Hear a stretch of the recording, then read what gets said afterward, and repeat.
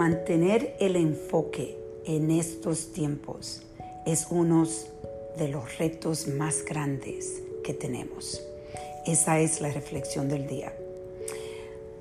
Esta mañana, cuando estaba reflexionando en todo lo que está pasando, cómo cada día cuando me levanto es un día donde en realidad no sé lo que va a pasar. Todos estos días los cambios han sido tan inmensos y vivir en un estado de completamente estar en un espacio donde nada nos sentimos que tenemos control es algo extremadamente estresante. Pero lo que pasa también cuando estamos viviendo en estos momentos es que perdemos el enfoque muy rápido.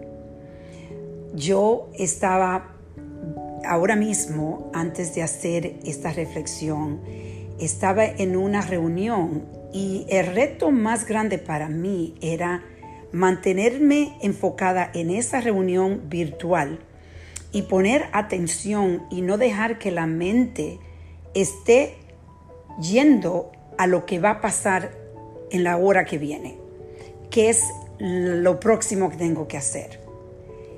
Eso es uno de los retos más grandes. Para mí, la meditación me ayuda mucho con el enfoque. También el ejercicio me ayuda mucho con el enfoque. Esta mañana me levanté, hice un ejercicio por 30 minutos completamente enfocado en mi cuerpo y después meditar por 10 minutos completamente enfocado en mi mente. Es más importante ahora que nos mantengamos en una rutina que nos ayude a seguir enfocada o enfocado. Vamos a reflexionar cómo usted está manteniendo su enfoque. Y si no está manteniéndolo, entonces recuérdese que podemos reflexionar y empezar de nuevo.